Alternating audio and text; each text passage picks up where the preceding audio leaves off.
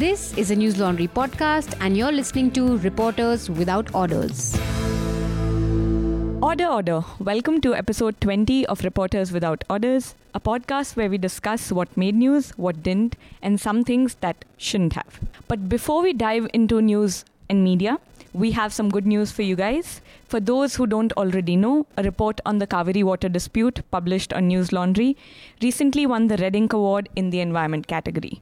This wouldn't have been possible without your belief and support, so thank you guys. The report was authored by journalist T.R. Vivek, and you can find the link of the award-winning piece below. Moving on to discuss news and media, today we have with us our very own Shruti Menon. Hi Shruti. Hello. Not anymore.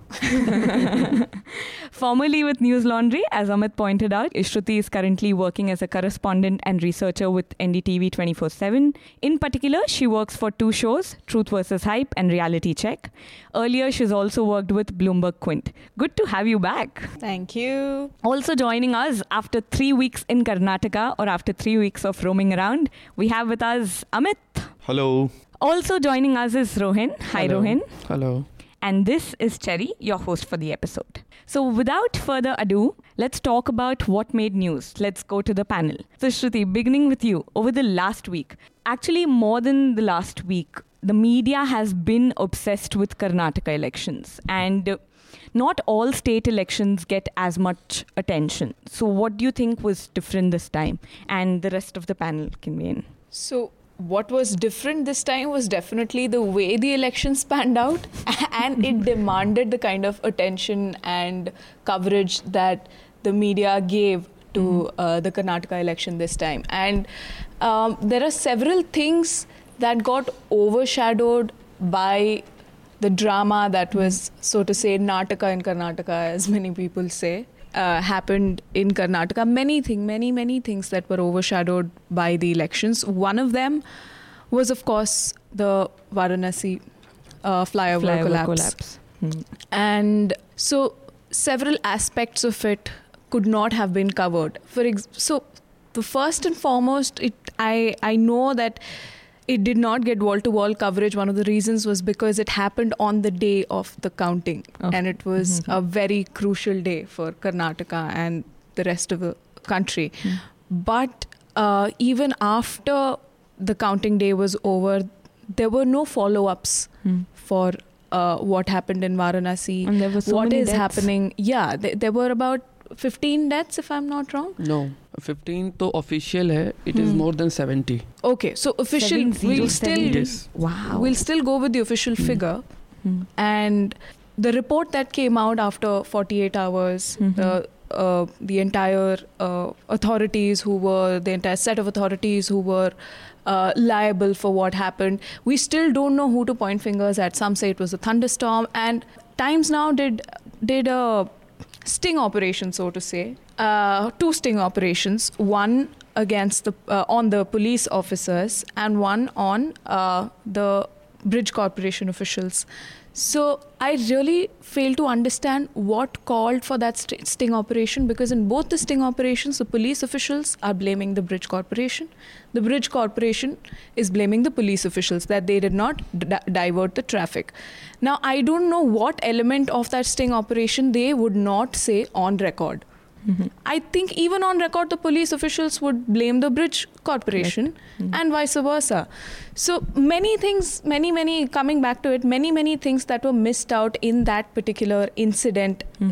Very, very unfortunate incident that happened because of the Karnataka elections, and there were absolutely no follow-ups. But as you pointed out, a lot of drama happened, which is why it deserved the coverage it did. But the drama started sort of post the counting and post the polling. But even before that, like over the previous 2 podcasts, we've spoken about how much Karnataka elections are getting, how much coverage the Karnataka elections are getting, which is not as much coverage state elections, let's say in Jharkhand or Bihar, would get.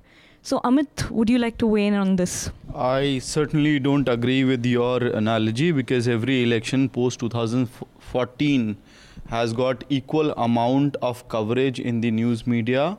It is also because of the kind of electoral juggernaut that BJP is running in the country. So I'll point out how and which election was covered in what manner. After 2014, Maharashtra elections happened, Maharashtra, Haryana, Jharkhand. All three elections were widely covered. And it was covered because it was the first election after Modi took over the country. So there was a lot of enthusiasm in the BJP as well as the media about how people respond to the BJP's electoral promises. Number two, second election was in Delhi. Obviously, Arvind Kejriwal outsmarted Narendra Modi. Will Narendra Modi be able to defeat AK-49? All that debate happened. We saw Kiran Bedi. We saw the number of interviews which happened. So again, it was wall-to-wall coverage. Then Bihar came. Bihar was the talking point for at least 2 months, I believe, if I'm not wrong, because the entire debate was whether RJD will be able to establish itself, whether it will be able to come back, make a return to the politics, the Grand Alliance politics, the DNA. There was a lot of drama even in... So you're basically saying that the difference has been the BJP? No, after 2014, because BJP takes every election very seriously and it puts a lot of energy. The Amit Shah, Narendra Modi, the entire... machinery works in a way that it makes every election important, and they say it on record. If you speak to them, even by polls, they'll say we take even panchayati elections very seriously, and that is the reason you saw West Bengal polls that whatever was happening in West Bengal, it was also making news. It did not make news to the way it should have. So that analogy, that argument, I believe is. I don't think it's right to say that Karnataka was overplayed or only the Karnataka election got a lot of coverage.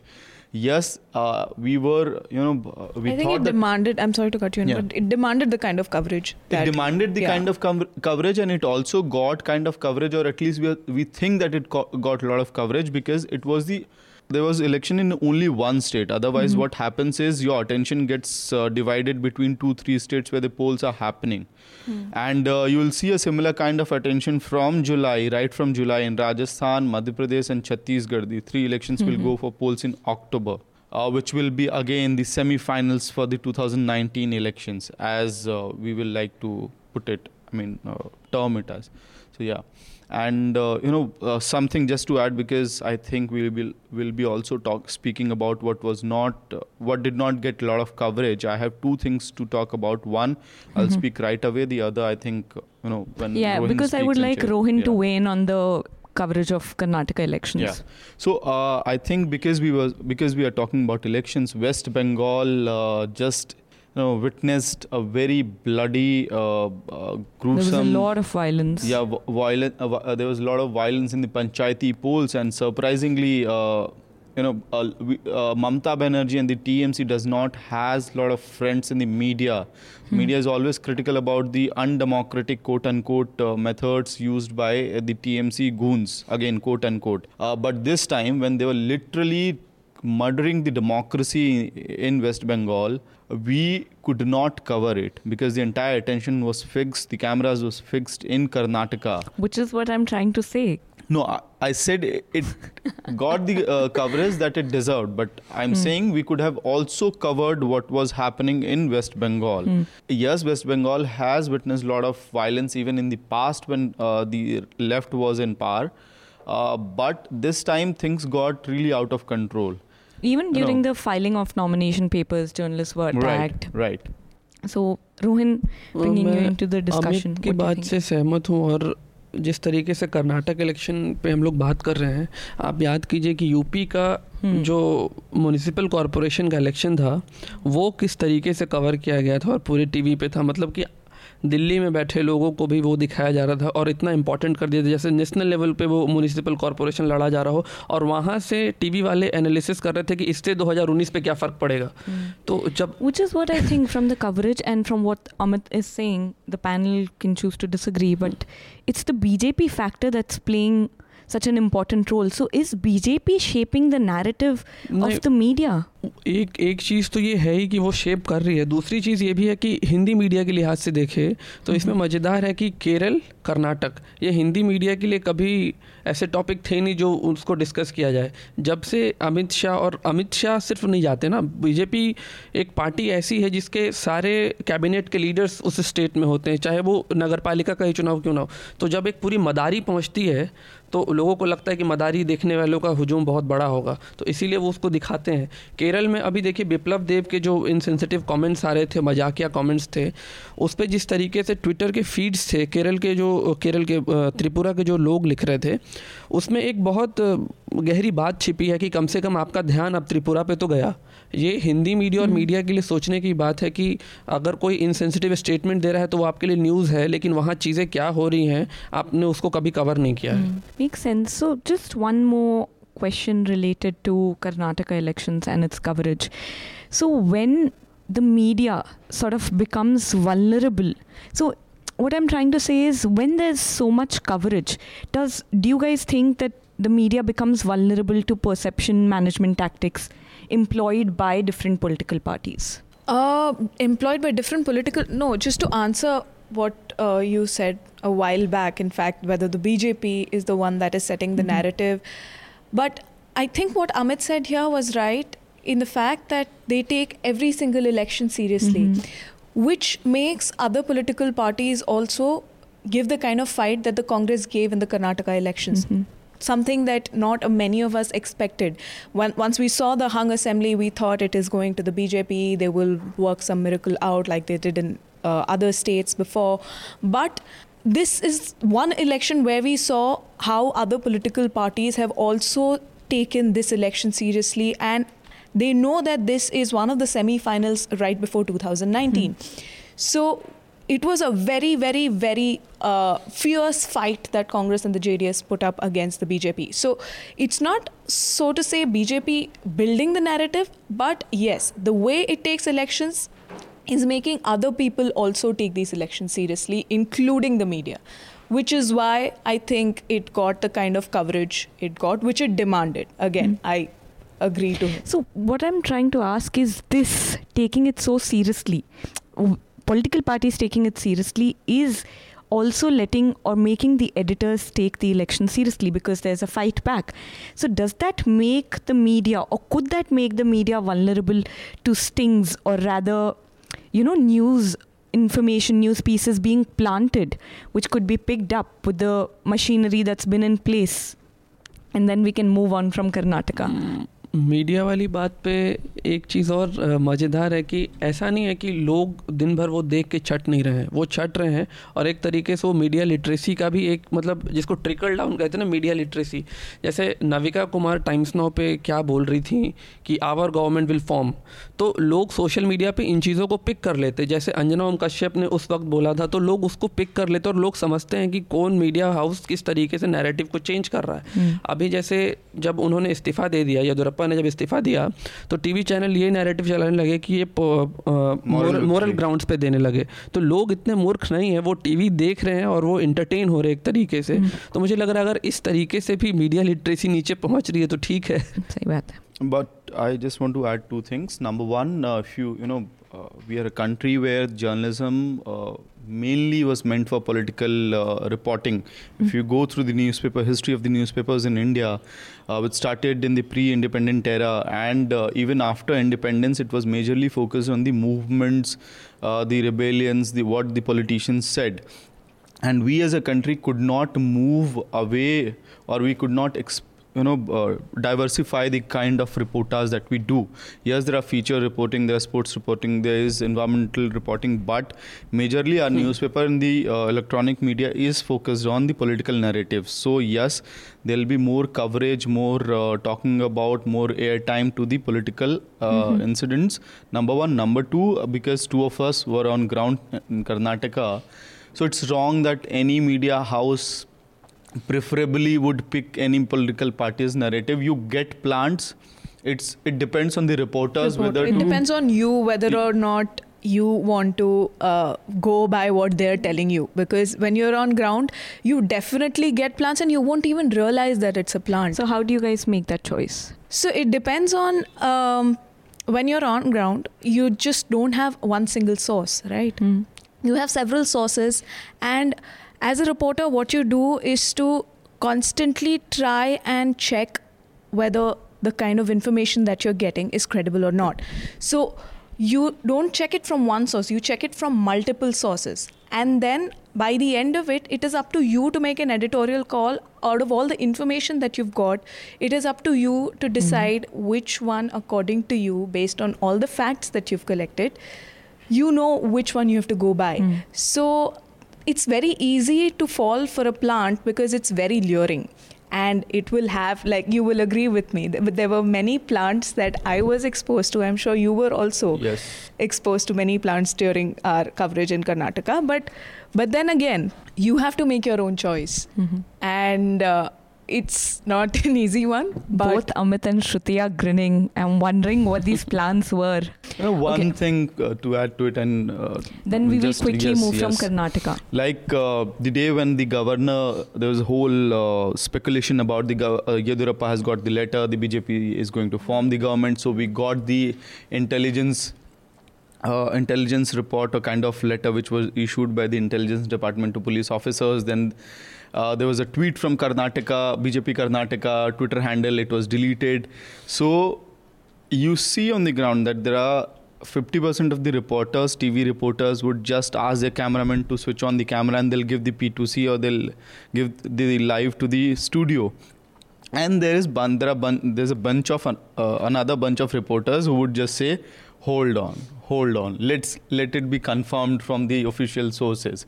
So again, it's about at what point of time you fall for it, or at what point of time you can hold your nerve. Yeah, that's it. So yeah, it's when you're on ground, it's about who gets the news first and who gets to break it first. So that kind of pressure is obviously there with TV reporters. Deadlines, right? Yeah. So that kind of pressures, those kind of pressures always are there especially with TV reporters. And more than deadline, I believe, that it's excitement of breaking a story. Yeah, exactly. Okay, so sorry, but we are going to move on from Karnataka and we're going to go to Rohin. Rohin, in the last week's podcast, you talked about Dainik Jagran's mischievous reporting. So what do you think was overplayed this week and what didn't get enough media attention? Overplayed की कोई वो नहीं है, लेकिन underplayed जो रहा है वो है पेट्रोल प्राइसेस.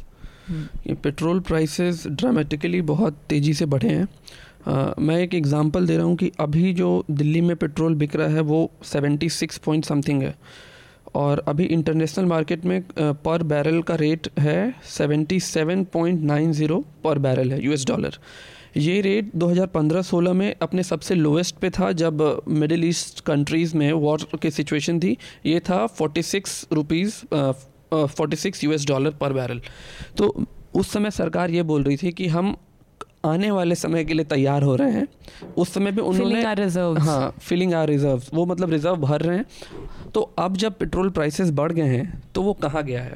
इसमें दो चीज़ें बहुत मज़ेदार हैं. एक चीज़ और उसमें ऐड करने के लिए कि जब 2013 में मेरे ख्याल से यूपीए पे बहुत हाईएस्ट था, उस वक्त इंटरनेशनल मार्केट में भी बहुत हाई रेट चल रहे थे. उसके बाद ही डिरेगुलेट करने का फैसला लिया था मनमोहन सिंह की सरकार ने. उस समय था 112 पर बैरल. तो इसमें सरकार ने अभी जो जीएसटी लेके आई है सरकार, अगर सरकार पेट्रोल के दामों पे जीएसटी अप्लाई नहीं होता, अगर वो जीएसटी अप्लाई कर दे तो मैं उसका ब्रेकअप बता रहा हूँ. तो अगर हाईएस्ट जीएसटी का स्लैब 28% का लगेगा तो पेट्रोल प्राइसेस अभी के हिसाब से बनेंगे 49 रुपीज़. मतलब कि करीब 33 से 34 रुपये का फ़र्क पड़ेगा. उसमें मतलब जो डीलर को प्राइस पड़ेगा वो है 35, CGST 5 रुपया, डीलर कमीशन 4 रुपया, फिर स्टेट का जो कमीशन है वो 5 रुपया, और उसके बाद रिटेल सेलिंग प्राइस 49 रुपया बनेगा. दूसरी बात ये कि जो कंट्रीज़, जो हमारे नेबरिंग कंट्रीज़ हैं, जो भारत से पेट्रोल ख़रीद रहे हैं, वो अपने यहाँ बहुत सस्ता बेच रहे हैं. जैसे नेपाल में जो पेट्रोल का दाम है अभी वो 66.60, श्रीलंका में 49 रुपये, बांग्लादेश में 69 रुपये, पाकिस्तान में 50 रुपये और भारत में 76 रुपये. तो मुझे लगता है इस पे बात होनी चाहिए, क्योंकि पहले जब भी 1 रुपया 8 ना बढ़ता है तो लोग सड़कों पे आते थे और उससे इन्फ्लेशन बढ़ेगा, हर जगह महंगाई बढ़ेगी, लेकिन इस पे कोई चर्चा नहीं है. No, but in fact Delhi में भी it's slightly cheaper because we are a union territory. If you look at a Bombay, 86 rupees Mumbai में. Yeah, it's much more expensive than what it is in Delhi. It's also cheaper because I think there was some state का कुछ है, state यहाँ आम आदमी party सरकार ने कुछ में रिड्यूस करके रखा है अपना share. And one more thing, इस बार हंगामा नहीं हो रहा है क्योंकि सियाचिन में जो हमारे जवान हैं उनको जूता पहनना बहुत जरूरी है. Okay, मजाक कर रहा हूँ से. नहीं, I have to say this because last time I cracked a joke and someone wrote a letter to us. So, Amit, what do you think was underreported over the last week? So I realized, I'm telling you a background story for this. I was, after completing the entire reporting day and all, I was walking on some street in Bangalore, and then a friend called me. He asked, where is Arvind Kejriwal these days? Why is he so silent? Is he afraid of Modi? I realized, dude, he is very much, trying and making efforts and struggling and fighting, because the next day he had asked all MLAs to march from CM's residence to the Raj Bhavan, the LG house in Delhi. And on a regular news day, when you don't have elections, I think this is the news for the entire country. I mean, you won't see anything beyond it on the TV screens or newspapers, for sure. So what has happened is whatever is happening in Delhi, because if we have something else happening in the country major like Karnataka or UP elections, will move there. Otherwise, Aam Aadmi Party is the best selling material. So you can take any point of view, you can peg your news whatever way it fits into your editorial policy. So whatever was happening in Delhi was important, number one. Number two, even if we see the regular news flow, according to that narrative as well, it was important. So I thought that it should have got coverage, at least in the so-called national media, but it did not, because the parachute journalists were busy somewhere else. So yeah, that's it. Okay, so this week I want to discuss a couple of underreported stories. One I came across yesterday. So according to a brief in The Hoot, 34 people employed by ABP Limited through different contractors for different roles were fired and have been protesting outside the ABP premises for almost a month. And this has not been covered by any mainstream media. And apart from that brief in The Hoot, I tried looking up, I googled using keywords, I tried looking for it, I tried looking for press releases. I couldn't find it anywhere. So according to the report, these workers are protesting against not being paid the minimum wages in 2016. So they were told to form a union to get those minimum wages. They formed a union and they got the minimum wages in 2017. But that deficit of 2016 was never filled. And in the report, the protesters have arrears, also... you mean, right? Arrears of 2016. So there would be a difference between what's the minimum wage and what they were getting, right? So that difference has not been given to them. And in the report, these protesters have also alleged that they have reached out to different media organizations to cover what they are protesting against and to cover what ABP was doing, but they were denied all the coverage. And I thought, when we talk about solidarity, is it just death? Is it just killing that can evoke protest? Is it just those sort of things that will evoke coverage? So that was one thing I want to discuss. So if anyone wants to weigh in before I speak about the next thing.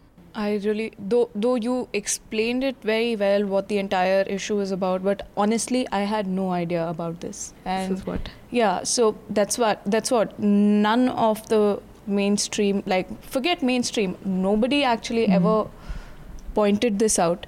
But about coverage, I am not sure, because I really don't know what the nitty-gritties of this entire deal is.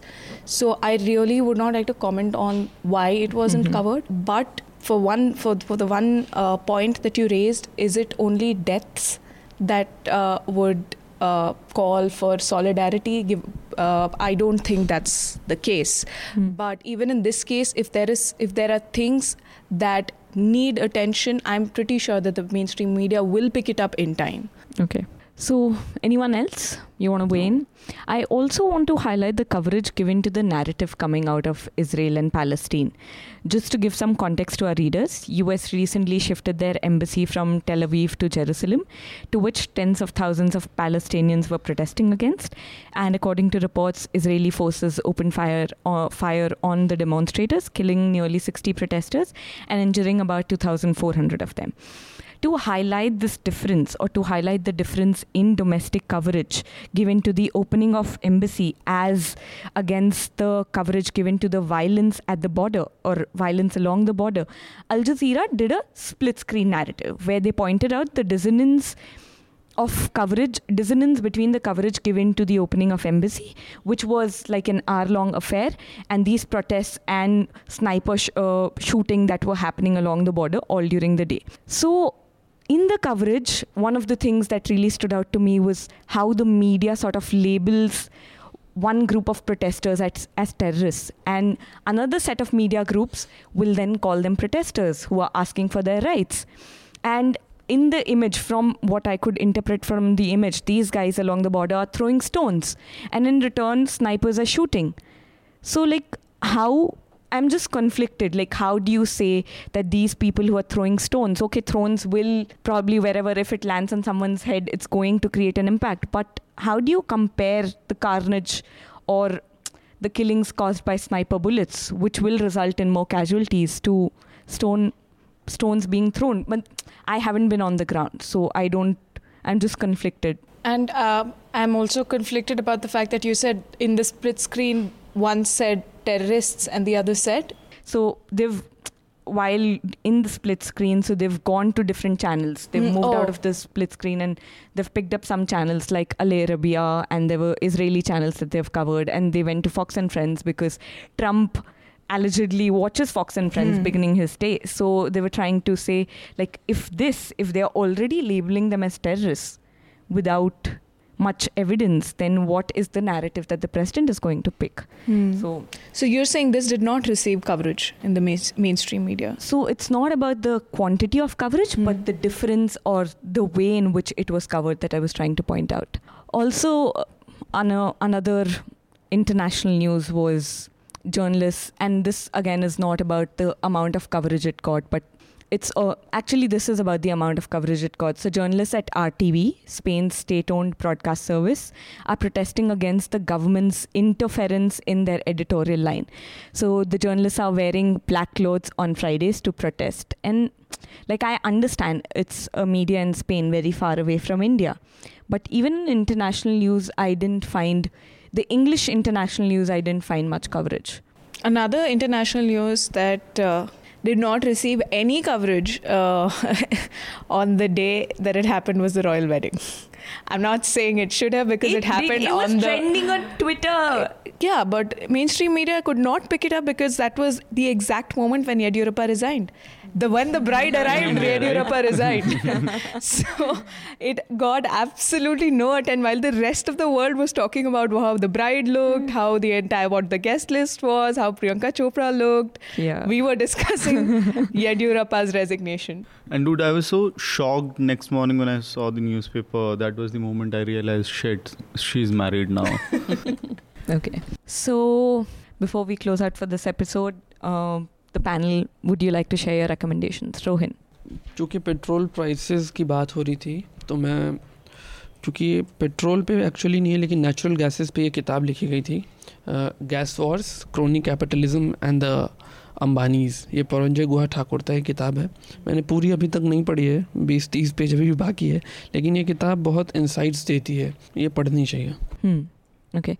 Shruti? Yeah, so since we spoke so much about Karnataka elections, there are two pieces that I would recommend. One is from the Indian Express, which is called Karnataka Elections 2018, More Votes, Fewer Seats, How? So this explains how... Who's this by? The byline you're saying? Yeah. Konyan Sharif. Okay. So it explains how and why the Congress got more vote share, yet it had 78 seats as compared to BJP, which had 104, but had a lower vote share than the Congress. This piece beautifully explains why that happens. And the second recommendation? And the second one is a scroll piece by Alok Prasanna Kumar, which is basically an explainer, which is called B.S. Yediyurappa has been sworn in as the Karnataka Chief Minister. What happens next? So this piece basically explains the anti-defection law and the legal ways in which the BJP could have as it didn't, but the BJP could have found ways to sort of get the government and the way out for the Congress on how it could counter the BJP's attempts to form the government. So these two pieces very nicely explain the situation in Karnataka right now and the other possibilities which were open, not right now, but till the time Yediyurappa hadn't resigned. These two pieces explain very beautifully the situation in Karnataka. So since you've brought in Karnataka back, I just have one more question since both of you were on ground. Do you think in 2019 the face of opposition would look like all parties together against the BJP? So today there was an advertisement in one of the papers, I can't recall which one, I think Deccan Herald. So there they have Mayawati, Sonia Gandhi and leaders from all these parties in one advertisement. So do you think that is how the opposition would look like? Kumaraswamy is swearing in guest list, tells you all. But it would be too premature of me to comment on it right now. But yes, that's what many people are saying right now. Amit, what are your thoughts? If it was that easy, then yes. In 2019, we'll see united front. United opposition. Second front against the BJP. इस बार कोई third front नहीं आ रही है. हाँ.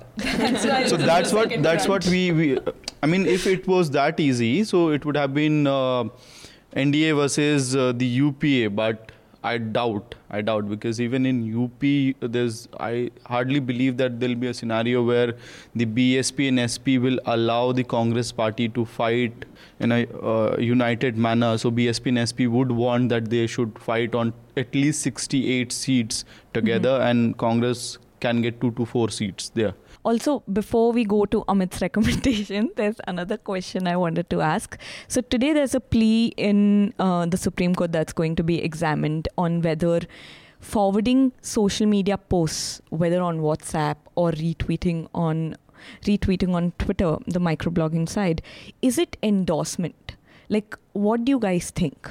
I don't think so. I don't think not every retweet is an endorsement, and most people on their timelines, most people on their profiles, in fact, put that as a disclaimer that retweets are not endorsements. And why I think they're not endorsements is also because a lot of times even I retweet things which I do just to tell people, okay, watch out for this guy or watch out for this particular kind of tweet that you are going to see even in your timeline.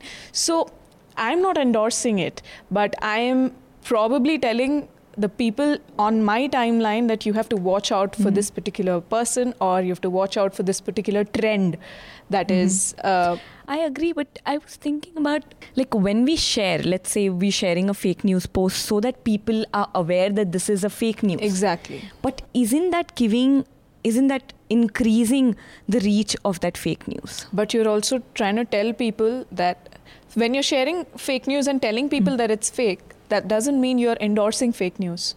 But you're trying to tell people that it's fake and you need to watch out for it. That's exactly what I meant when I said that you need to watch out for this particular person or this particular trend or this particular news that is trending on social media. That doesn't mean you're endorsing it. You're trying to tell people that you need to watch out for this and Rohan, be careful. What do you think? इसमें दोनों खतरा तो रहता ही है. कुछ लोग जानबूझ के बहुत कुछ अटपटा डालते हैं ताकि उसको लोग, मतलब दोनों पक्ष के लोग, या तो एक गाली देगा या तो एक उससे सहमत होकर उसको खूब शेयर करेगा. तो गाली देने वाले को भी, मतलब सोशल मीडिया ने हमारे बिहेवियर में इतना चेंज किया है कि हम बिना शेयर किए उस पर कॉमेंट्री भी नहीं कर पाते हैं, क्योंकि लोग हमारे दिमाग में ऐसा आ गया कि इसका प्रूफ कहाँ है. तो हम उसका प्रूफ अटैच करने के लिए उस चीज़ को शेयर भी करते हैं और उसके बाद उसका कमेंट्री भी लिखते हैं. जैसे शहला राशिद ने रमज़ान के शुरुआत में एक ट्वीट किया जिसमें उन्होंने रोज़ा जो लोग करते हैं व्रत की फ़िलॉसफी बता रही थी. ठीक है, तो व्रत की फ़िलॉसफी को रिट्वीट करते हुए मैंने कमेंट किया कि मतलब तीज और बाकी नवरात्रों पे जो हम लोग क्रिटिसिज्म करते हैं, तो ये किस कम्युनिस्ट लिटरेचर में ये बताया जा रहा है कि रोज़ा से पॉवर्टी एलिवेशन हो रहा है. तो अगर ऐसा है तो देश में तो हमारे बहुत सारे लोग रोज़ा पे हैं. तो ये तो बहुत बेहुदा तर्क है. तो शहला राशिद की बात को पहुंचा नहीं रहे हैं, पर मुझे लग रहा है उस बड़े बैलून में हम एक पिन मार रहे हैं. Amit? I agree with Rohin there. And because we are talking about Twitter, I have very good news for people, our listeners. And if इसको मैं एकदम शुद्ध हिंदी में बोलना चाहूँगा, अगर इस बहुत सारे लोग अगर कोई भी बिहार से या उत्तर प्रदेश से या काउ बेल्ट से सुनते हों इस पॉडकास्ट को और वो तेजस्वी यादव को ट्विटर पे गाली देना पसंद करते हों, उसको 9वीं फेल कहना पसंद करते हों, ये बात मैं इसलिए कह रहा हूँ क्योंकि ट्विटर पे तेजस्वी यादव कर्नाटक चुनाव की वजह से बहुत कई बार इस बात को कह चुके हैं कि हम बिहार में सिंगल लार्जेस्ट पार्टी हैं, इसलिए हमको मौका मिलना चाहिए सरकार बनाने का। और उनके हर ट्वीट के जवाब में मैं देख रहा था कि हर जो कमेंट आता है तो पहली बात उसमें होती है चुप बे 9वीं फेल। तो जो लोग ये बात कह रहे हैं और गणित बता रहे हैं कितना % क्या आया, तो इसके साथ एक और बात जोड़ दूं कि अभी बिहार बोर्ड का रिजल्ट 15 दिन के बाद आएगा और आप देखिए रिपोर्टर्स एकदम बैठे होंगे कि पकड़ना है टॉपर को, क्योंकि ये एक बहुत सेक्सी ट्रेंड बन गया ना कि टॉपर को पकड़ के आप क्वेश्चन करें। लेकिन अभी वहाँ क्या पढ़ाई हो रही है उस पर आप कोई क्वेश्चन मार्क नहीं लगाएंगे, अभी नहीं देखेंगे टीचर क्या कर रहा है, उस पर TRP नहीं मिलती है, उस पर कुछ नहीं मिलेगा। उसके बाद आप क्वेश्चन ऐसा बनाएंगे 10वीं पास वाले से आप ऐसा सवाल पूछेंगे कि पत्रकारिता वाले को नहीं मालूम होगा, जो रिपोर्टर खुद नहीं मालूम होगा उसका जवाब, लेकिन वो क्वेश्चनर बना के जाता उस लड़के के पास पूछने। तो बस एक पॉइंट आउट करने के लिए मैं इस बात को कह रहा हूँ कि बिहार में 100 सीटों पे राजद ने चुनाव लड़ा था और 100 में से 80 सीटों पे विक्ट्री मिली थी, जो कि किसी भी पार्टी के लिए बहुत बड़ा सक्सेस रेट है। अगर आप वो देखें तो मतलब 80% सीट्स पे आप जीत रहे हैं जो आपने कंटेस्ट किया, बहुत रेयरली होता है ऐसा। नंबर 2, वोट शेयर जब वो कहते हैं तो पॉइंट आउट कर रहे हैं लोग कि बीजेपी को 24% वोट मिला था और 18% आरजेडी को वोट मिला था। तो जो 9वीं फेल बोल रहे हैं तेजस्वी यादव को, उनके लिए मैं कहूँगा कि चौथी फेल हैं आप, अगर आपको गणित इतनी सी नहीं आती है। क्योंकि 100 सीटों पे राजद लड़ी, 100 सीटों में उसको 18% वोट मिला। भाजपा लड़ी 159 सीटों पे, 159 सीटों में उसको मिला 24% वोट शेयर। तो दोबारा स्कूल में एक रिफ्रेशर कोर्स करें और परसेंटेज निकालें कि कौन कितने सीटों पे लड़ा और किसको कितना % वोट मिला। तो उस हिसाब से तेजस्वी यादव का जो क्लेम है we are single largest party and highest vote share, वो सही है। ये हो गई मेरी रैंटिंग। अब रहा रिकमेंडेशन, तो रिकमेंडेशन है, एक क्विंट ने बहुत ही शानदार वीडियो बनाया है, दीपक ठाकुर जिन्होंने गैंग्स ऑफ वासेपुर का एक बहुत ही फेमस गाना गाया था, क्या है, राइटवा करो जी घबराओ नहीं मोरा जी। तो what's it about the queen's piece? एक वीडियो है। दीपक ठाकुर मुजफ्फरपुर बिहार के रहने वाले हैं और वहाँ एक ऐसे गांव में रहते हैं जो पानी से घिरा हुआ है। और उन्होंने 2 फिल्मों में अनुराग कश्यप के एक गैंग्स ऑफ वासेपुर का बहुत ही फेमस गाना गाया और बाद में मुक्काबाज में 2 गाने गाए हैं। और इसके बाद भी इन 2 फिल्मों के अलावा उनको कोई काम नहीं मिला है। तो उनकी लाइफ पे ही है कि कैसे एक बिहार के छोटे से गाँव से वो फिल्म में उन्होंने 2 गाने गाए, काफ़ी फेमस भी है वो गाने, लेकिन अभी भी उनकी ज़िंदगी में कोई बदलाव नहीं आया। और अब उनके एस्पिरेशंस हैं कि बम्बई जाके वो अपना करियर के लिए दोबारा एक बार स्ट्रगल करेंगे, फाइट करेंगे। बहुत शानदार वीडियो है, देखें, मज़ा आएगा। My recommendation is the split screen that Al Jazeera did. I would definitely want everyone to watch it just to understand the kind of media narratives, the difference in media narratives that's coming out of Israel and Palestine. It's called Israel-Palestine, Split Screens and Dissonant Narratives. It's part of the listening post. Also, another piece I would like to recommend is on the Israel-Palestinian conflict. It's a piece in The Economist. It's called There Is a Better Way, where the reporter is arguing that Palestinians should take up non-violence. Like, I have not been on the ground, but from what I have read, all I'm trying to understand is there are no resources. People are hungry. Petrol, they can't afford food, they can't afford petrol. Like, how are we expecting them to attack Israeli forces, which are well armed, which have a lot of resources? So if we are asking the Palestinians to take up non-violence, which absolutely there should be non-violence from both sides, but why are we not talking about the steps that Israeli forces should take? So I would request people to write to me if they have any thoughts on this, or the panel if you want to weigh in. नहीं, इस पे नहीं, एक और recommendation मैं देना चाह रहा हूँ, क्योंकि हम लोग बनारस फ्लाईओवर घटना की बात कर रहे थे, मीडिया विजिल एक हिंदी की छोटी सी वेबसाइट है, उसने लगातार सीरीज़ में स्टोरीज़ की हैं। शिवदास उनके रिपोर्टर वहाँ बनारस में हैं। उन्होंने अभी बताया कि 19 फरवरी 2018 को जो यूपी वो जो ब्रिज कंस्ट्रक्शन वाला बोर्ड है उस पर FIR हुआ था कि आप इरेगुलरिटीज़ बरत रहे हैं और वहाँ से बैरिकेडिंग्स को साइड कीजिए और जो गाड़ियाँ नीचे से जाती हैं वहाँ से उसको बंद करवाइए। उस फ्लाईओवर कंस्ट्रक्शन के नीचे से गाड़ियाँ नहीं जाएंगी और उस पर कोई कार्रवाई नहीं हुई थी और उसमें लेटर भी अटैच्ड है। ये स्टोरी मैं रिकमेंड कर रहा हूँ। Okay, so that's all for today. Thank you panel. Yeah. Before we say thanks today, because I was on ground, Manisha was also on ground. So I know that usually this kind of appeal comes from Abhinandan or Madhu, but this is very sincere appeal. I don't want to sound very preachy or don't consider it as a pitch. It's a request. So with an example, last night I was coming from the press club and I had to go to meet some other friend and then go back to home. So I ended up spending somewhat 400-500 rupees. So I'm sure you do that regularly. You drink coffee. You end up spending a lot of money on cigarettes. On cigarettes for the. I was surprised. My friend bought a packet of cigarettes. It was for 400 something rupees. So maybe if you sacrifice a few cigarettes a day, 1 or 2 maybe, so you'll be able to subscribe to News Laundry. And why? Because we were there for 20 days almost, and I felt that had we had enough budget to be on ground for a week or 2 more. Then we could have explored Karnataka polls in a better manner. Whatever we have done in a very limited resources and resources. It's out there. Whether you like it, you can. You don't like it, send us your suggestions, feedback. But please understand, it takes a lot of effort, a lot of resources, and a lot of money at the end of the day to do such kind of ground reports. Also, I want to share one last thing. I was traveling from Mangalore to Udupi the entire day, and then I went to Dharwad the same night. So I went to Udupi for a story, and it did not work out, right? But we ended up spending money, resources are still invested. There. So on ground reports, you reach a dead end sometimes. So what I'm trying to say is, please subscribe and contribute to News Laundry and other independent media organizations, whatever you like, whichever you choose to read, so that there are more ground reports free from biases. We do have biases, but at least in the report. Adding to what Amit said, since Amit and Manisha were on ground, we couldn't get as many reports about other pieces of news that we thought were undercovered. We could have gotten more reportage from the violence that happened in Aurangabad. We could have gotten more reportage from West Bengal. But that would only be possible when people subscribe, when people pay to keep news independent, and when people pay to News Laundry. So that's all we have for you today. Thank you, panel. Thank you. Thank you. Pay to keep news free.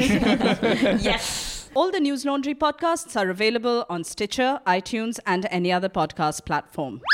Please subscribe to News Laundry. Help us keep news independent. To catch all our podcasts on news, pop culture, current affairs, and sport, visit newslaundry.com. Follow us on Facebook, Twitter, and Instagram, and subscribe to our YouTube channel.